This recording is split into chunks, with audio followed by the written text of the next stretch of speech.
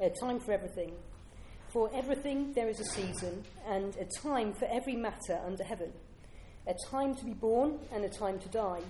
A time to plant, and a time to pluck up what is planted. A time to kill, and a time to heal. A time to break down, and a time to build up. A time to weep, and a time to laugh. A time to mourn, and a time to dance.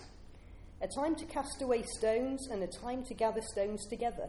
A time to embrace, and a time to refrain from embracing. A time to seek, and a time to lose. A time to keep, and a time to cast away. A time to tear, or tear, and a time to sow. A time to keep silence, and a time to speak. A time to love, and a time to hate. A time for war, and a time for peace. What gain has the worker from his toil? I have seen the business that God has given to the children of man to be busy with. He has made everything beautiful in its time. Also, he has put eternity into man's heart, yet so that he cannot find out what God has done from the beginning to the end. I perceived that there is nothing better for them than to be joyful and to do as good as long as they live. Also, that everyone should eat and drink and take pleasure in all his toil. This is God's gift to man. I perceived that whatever God does endures forever. Nothing can be added to it, nor anything taken from it. God has done it so that people fear before him. That which is already has been. That which is to be already has been. And God seeks what has been driven away. This is the word of the Lord. Thanks be to God. Thank you, Liz. Shall I pray for you, Andrew, as you come up? Father God, we thank you for your many good gifts to us, not least the gift of your holy word. We thank you for the gifts that you've given Andrew in being able to speak from your word and explain it to us. So we ask that you're with him now as he explains this passage. We pray that you'd quieten our hearts and minds so we hear what you have to say to us. Amen. Amen. Thank you. Thanks for reading.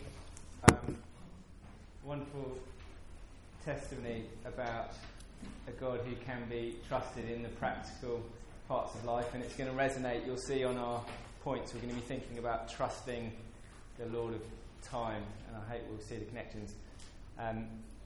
Just to kind of ground us again, we're in this book.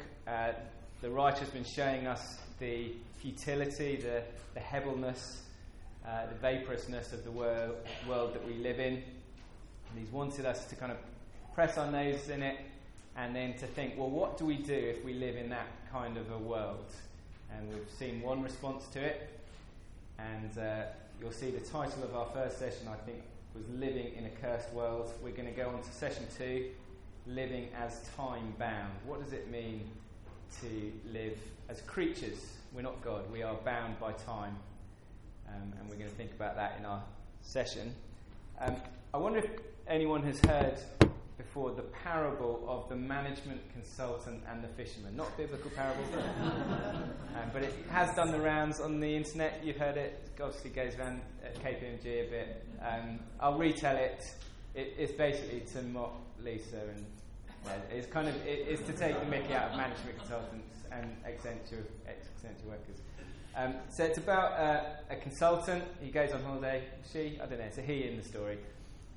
To a sleepy fishing village. He noticed that the fisherman in the village completes his work in 1 hour and then spends the rest of the day with his family. Before going each evening, he goes out, plays in a band and hangs out with his friends. And the consultant catches him going up the beach and says, look, listen, it's very important, I've got an MBA.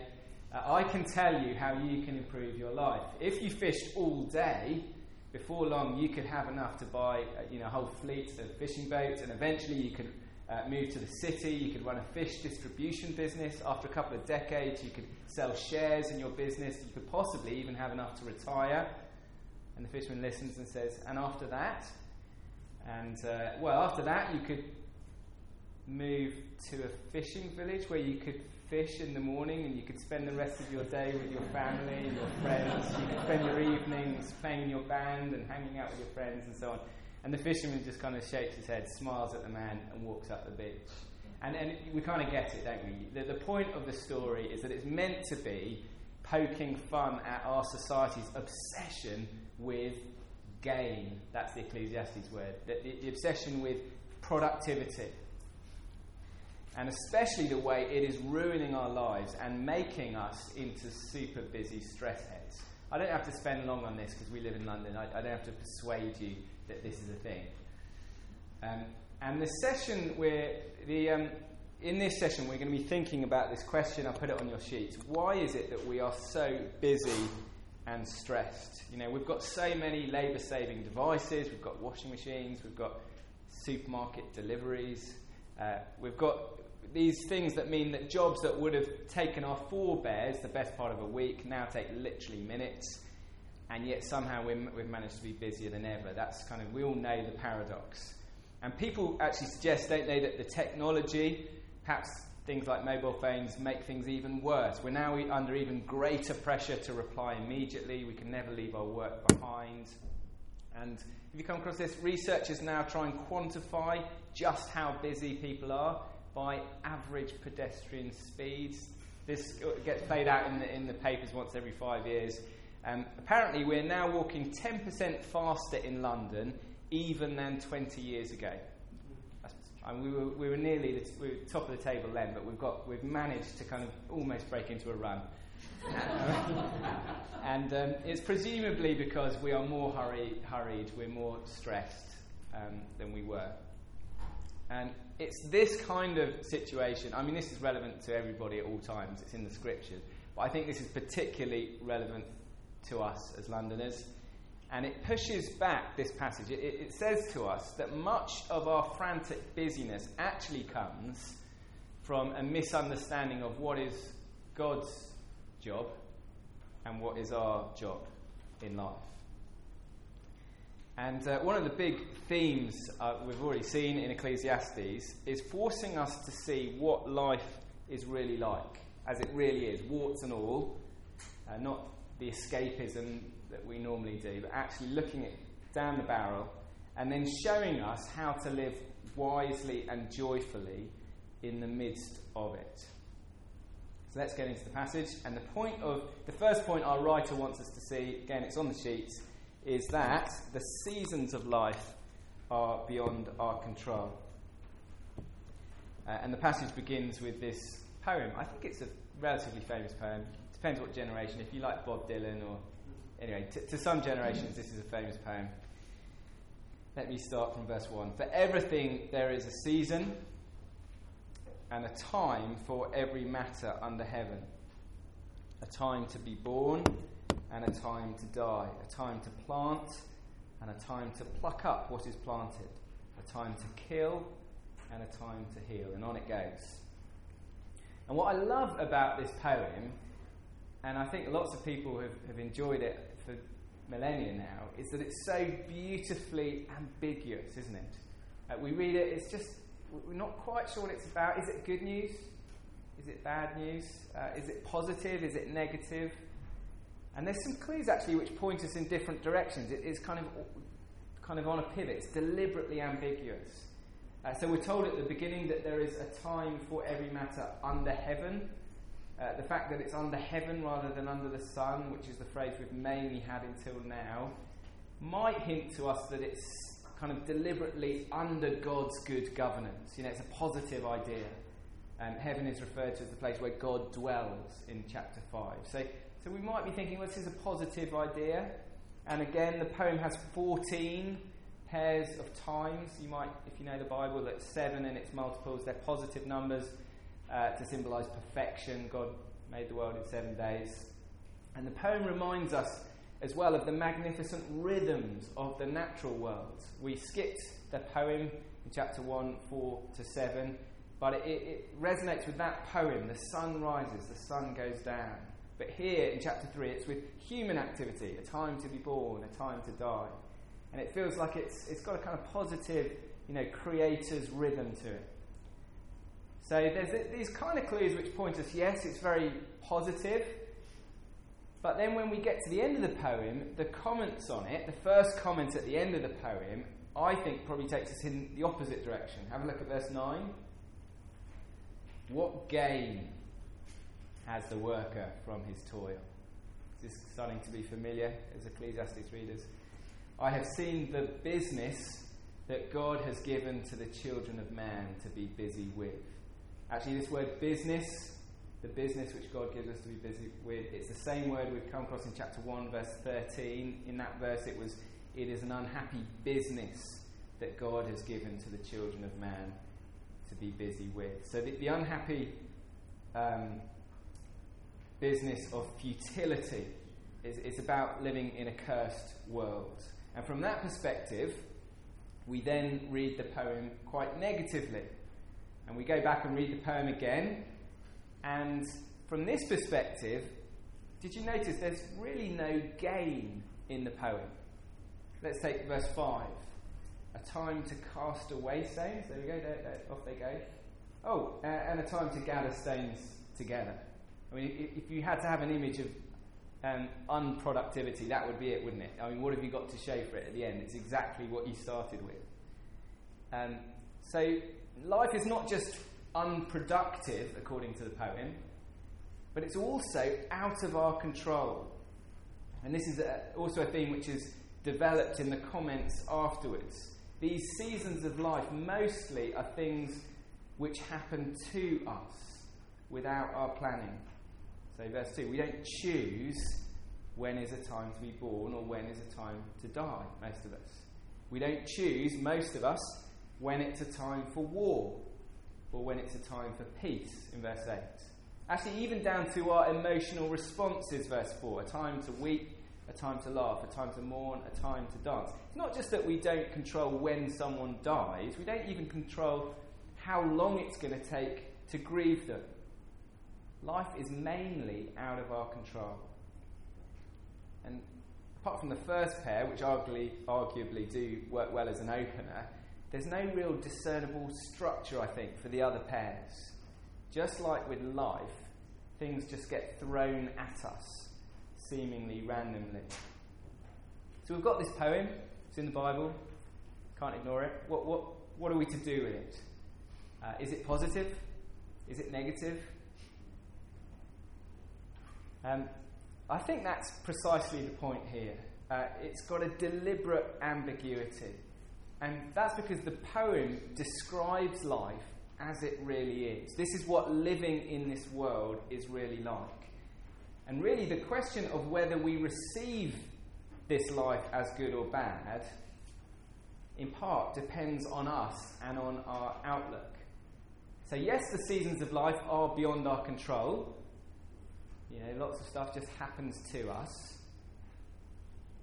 And therefore, if we are control freaks, or if we are obsessed with the question of where is gain, verse 9, then this poem, like the seasons of life, will be oppressive to us.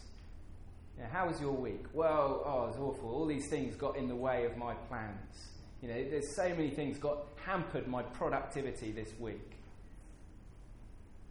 And yet, if as the writer wants to show us, if we are creatures, if there is a Lord of time, if there's a God who is good and generous and can be trusted, then the discovery that life is out of our control might actually be good news. And that brings us neatly to point 2. So yes, the seasons of life are beyond our control, but wonderfully, point 2, we can trust the Lord of time. So that question in verse 9, what gain has the worker from his toil? We've seen the question Solomon's been interested in right from the beginning of the book. It's almost identical, isn't it, to the one in chapter 1, verse 3. What does man gain by all the toil at which he toils under the sun? And then verse 10 reminds us of what Solomon's already revealed, that since our first parents rebelled against God, God has deliberately frustrated this world. We saw that verse 10. I've seen the business. That's the frustrating, fruitless business that God has given to the children of man to be busy with. So that's kind of recap section. And next, there is some new teaching about how, despite our inability to understand and control the seasons of life, we discover next that there is one who can and does. There is a Lord over time. Have a look at verse 11. He, that is God, has made everything beautiful in its time. And that phrase, beautiful in its time, it has the sense of beautifully fitting. It's like a well-crafted story. So we may not understand why one season of life follows after another, why 2018 has gone in a different direction from what we had planned for it, why, so many things have scuppered our goals and plans. We don't know. And yet we're discovering there is one who knows, and he's planned it. He's crafted it perfectly. And if we had his perspective, we could see that every scene of life is in its perfect place. Verse 11. Also, he has put eternity into man's heart, yet so that he cannot find out what God has done from beginning to the end. This verse explains why human beings feel the tension that we do in life. We know that there is some big picture. I think all human beings sense it matters. There's an enduring significance to this world and to what happens in it. God has put that eternity in our hearts. Incidentally, that's why when people speak, don't they, about how things like love and justice really matter, they know that's not just an opinion. They know those things are realities. They're absolutes. Even though often people's worldviews can't support what they know deep down. But, the verse says, whilst we know enough to know that there is an eternity, that we and our actions have lasting significance, the point here is that we don't see enough. We don't see enough to understand what the big story is and how each of the scenes that we're in, day by day, contributes to the whole. One time when I was on holiday with my family as a teenager, we visited Salvador Dali's house in, I think you say Figueres in Spain. And if you've been there, it is packed full of Dali art. And when you first come in, you walk along a balcony and you see an 18-metre painting. Oh no, I'm a bit behind on the slides. I think that's about the Lord of Time. But this is the painting. And the painting is called Gala, that's Dali's wife, looking at the sea. It's a slightly odd painting, isn't it? It's a bit blocky, a bit puzzling. And you look at it and you think, well, he could certainly paint, although I'm not sure what it was he was painting. And then you keep walking past it. And then later you find yourself round back in the main hall, and you can see the same picture, but this time you can see it from a distance away. There in the middle. And you can't help noticing something strange about it. Does anyone know what's strange about the picture? What does it look like now? Someone's face, yeah. And it's actually an American president. Exactly, thank you. So you'll have to kind of Google the image online and then squint and do that to get it. But basically, the woman's blocky head, when you're a long way away, becomes Abraham Lincoln's right eye. The blurry orangey sunset, when the woman was looking at the sunset, becomes Abraham Lincoln's forehead. Shall I go back? Because I can see this is going to trouble people. Just try and squint. Anyway, you'll have to do it yourself online. But take my word for it, it's the same painting. And at last, when you have some perspective, some distance from it, you realise what Dali was doing, and the whole thing makes sense. But there's no way you could have known what it was actually about when you were up close to it. Only the artist knew what each of the little details was really there for. And Solomon is saying that that is like our experience of life. It's as if our noses are pressed up against a beautiful painting, like a fresco, something like that. And all human beings can do is kind of edge along the painting. And we know it must be amazing. We can see enough to know it must have some grand and glorious design, but we're pressed up too close. We can't get far enough from it to see really what is going on. And that is what it is like living in this world. Not being able to see the full picture of what's happening. So what are we to do? Well, the right response to our smallness and to our limited perspective is that we are to rejoice and do good. Let's pick it up from verse 12. I perceive that there is nothing better for them than to be joyful and this is a new element, to do good as long as they live. Also that everyone should eat and drink and take pleasure in all his toil. We've had a bit of that before in chapter 2. This is God's gift to man. And we've seen, haven't we, that the call to rejoice, the call to take pleasure in our Creator's generosity. We've seen it already in Ecclesiastes. We're going to see it if you keep going. It's the repeated theme. It's going to come again, chapter 5, chapter 8, and so on. And once again, we're being challenged to consider this point in the first session. Life is about gifts more than gain. You know, do you remember, it's not the computer game. Life is not really about getting the maximum points before the time runs out. Life is an arena in which we receive gifts from a Creator so we can know Him better. So, in addition to rejoicing in God's gifts, we're also called in verse 12 to do good. And the point here is that although we don't know how God is going to use each of our actions, each of our lives, if we are committing ourselves to Him, we can trust that He will. He is somehow weaving all of our experiences, all of our lives, into one glorious story. And our role, therefore, is just to do good with the opportunities we're given today. C.S. Lewis, in his essay, The World's Last Night, captures the idea like this. We do not know the play... Sorry, I'm behind on the slides. We do not know the play that we're living in. We do not even know whether we're in Act 1 or Act 5. We do not know who are the major and who are the minor characters. The author knows. The audience, if angels and archangels and all the company of heaven fill the pit and the stalls, the audience may have an inkling. But we never see the play from the outside.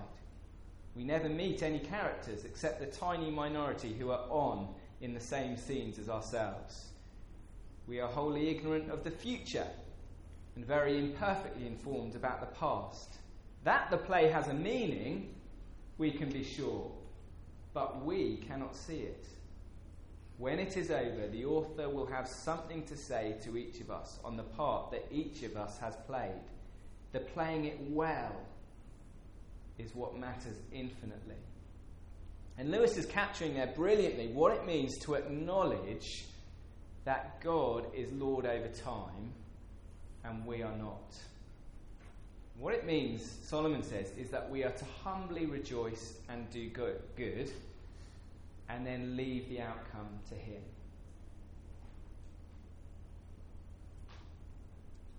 And not only are we to rejoice and do good, but also we are to let any frustration lead us to worship. In verse 14, we discover more about God as the master playwright. Verse 14, I perceive that whatever God does endures forever. There's this picture of God as the artist who's creating this grand and glorious fresco. He's the playwright. He not only sees the beginning from the end, but he's behind it. He's weaving every strand of the plot into one glorious story. Verse 14, nothing can be added to it, nor anything taken from it. As mere actors on the stage, we play our part, certainly, but we don't ultimately control the grand plot. That's the playwright's job. And so this tension that we feel, knowing that there is a big plot,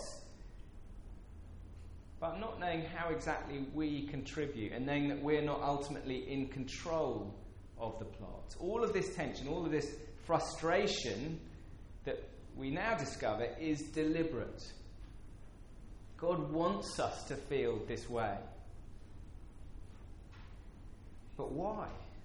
Why does God want this frustration? Why has God done this?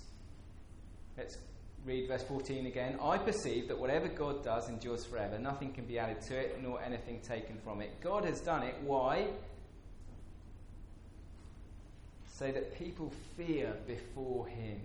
And that phrase, fear before, means to fear in God's presence. It means to reverently approach in worship. I think this is a bit of a mind shift for some of us. One of the frustrations God placed over this world when our ancestors first rebelled is the frustration of not being in control of all our seasons of life. And the frustration of discovering that so many of them are ultimately unproductive. And yet God's purpose is that we receive and experience this frustration and then turn it back into worship. So every time life doesn't go as it's planned, from the micro, there's the traffic jam, there's the paper jam in the computer, there's the mouldy strawberry jam when you want a sandwich. So there's the micro problems, there's the macro problems. I don't know exactly in this room, maybe there's a bereavement, there's disability. In fact, every time we sense this life is out of control, every time we sense that this life is unproductive, we're discovering here that is an opportunity for us to say, well, God is in control, not me. He is the Lord of time. He is the great playwright. And actually, these frustrations in our world are to remind me of that. And my job, therefore, is just to bow down and worship him. So when we take these truths together, the twin truths, we're to rejoice and do good, and we're to let frustration lead to worship. I think this is a kind of motto. This is a formula for how to live. It's very practical. It's very positive. So all of us are either having a great time or a bad time. If we're receiving blessing right now, if the sun was shining, well, at least if you're on a weekend away, let's put it like that, and you're with your church family and you're having a great time, what should we do? Well, we should rejoice and do good. Remember, it is from his hand. If we're feeling frustration right now, we're in the middle of a storm, personally. Well, what should we do? The passage says, lean into it. It is deliberate. It might be painful, but know that God is the Lord of time. He has permitted this pain into the script. And we should let the frustration do its work of leading us to acknowledge our smallness and God's greatness, so that we can then turn that into worship. So do you see how practical this teaching is? It affects every day of our lives. So as we close, just to summarise, the call of this chapter, it's a wonderful call, is for us to embrace the freedom that comes from accepting that we are limited, finite creatures. There's a famous poem, Victorian poem called Invictus, and the poem famously goes like this: "It matters not how straight the gate, how charged with punishments the scroll. I am the master of my fate. I am the captain of my soul." I'm looking for twinkles of recognition. There's actually a film about the South African rugby team which takes the title of that poem, Invictus, and in the film Mandela presents the poem to the team captain Francois Pienaar to inspire him. I am the master of my fate. I am the captain of my soul. And that poem, I think, has become something of an anthem for our times. It's the suggestion that the message of the poem is that freedom comes from a proud defiance of our creatureliness. I am the master. I am the captain. But actually, any experience tells us that pretending that I am the Lord over time, when actually, I don't want to upset you, but that job has already been taken. There's someone else who's sitting on that throne. If we presume to have that role when we don't exercise it, that is not freedom, that is slavery. Actually, that's part of the reason, isn't it, why modern people are so stressed. We're constantly told to be masters of our fate, when that is just not within our power. We don't control time. M. Scott Peck, in his bestseller, The Road Less Travelled, he put it this way, and it's an opposite philosophy. As soon as we believe that it is possible for a man to become God, we can never rest for long. We can never say, okay, my job is done. We must constantly push ourselves to greater and greater wisdom, greater and greater effectiveness. By this belief, we will have trapped ourselves, at least until death, on an effortful treadmill of self-improvement. See what he's saying? Much of our stress, much of our relentless busyness comes, this chapter is saying, from our failure to distinguish between what should be on God's to-do list and what should be on yours and mine. This is an important life lesson for all of us. God's to-do list includes things like planning everything that happens across all of our lives. It includes deciding when is the time to weep, when is the time to laugh, all the stuff in that poem. God's to-do list involves weaving all the scenes of this life into one coherent and glorious whole. And he's brilliant at it. He's going to do it perfectly. And it's his job, ultimately, to fix every injustice, to put everything right, and so on. And he will do. But what a relief that is for us. Because it means that my to-do list can therefore be much more manageable. So I still have things to do. I'm still called to joyfully acknowledge my Creator. Still called to be thankful for his gifts. I'm still called to turn my frustrations into worship as I remember that he's God and I'm not. I'm still called to do good. Where I can, then I should be putting right injustice and serving God with the gifts I've been given. But crucially, I'm freed from having to take God's list onto my shoulders as well. This is very practical because it means that I'm then freed at the end of the day just to put my tools down and to leave them down. Not doing just one last email as you go to sleep, one last job. Because I know that the Lord of time will keep this world spinning without my help. And so I can rest in him. I guess that's one of the reasons God has invented sleep, isn't it? It's a daily reminder to us of our creatureliness. We are not God. It's God who keeps the world turning, not us. It's a reminder that each day we have to put our tools down. We have to leave it to him. And that is a great relief. We should learn the lesson.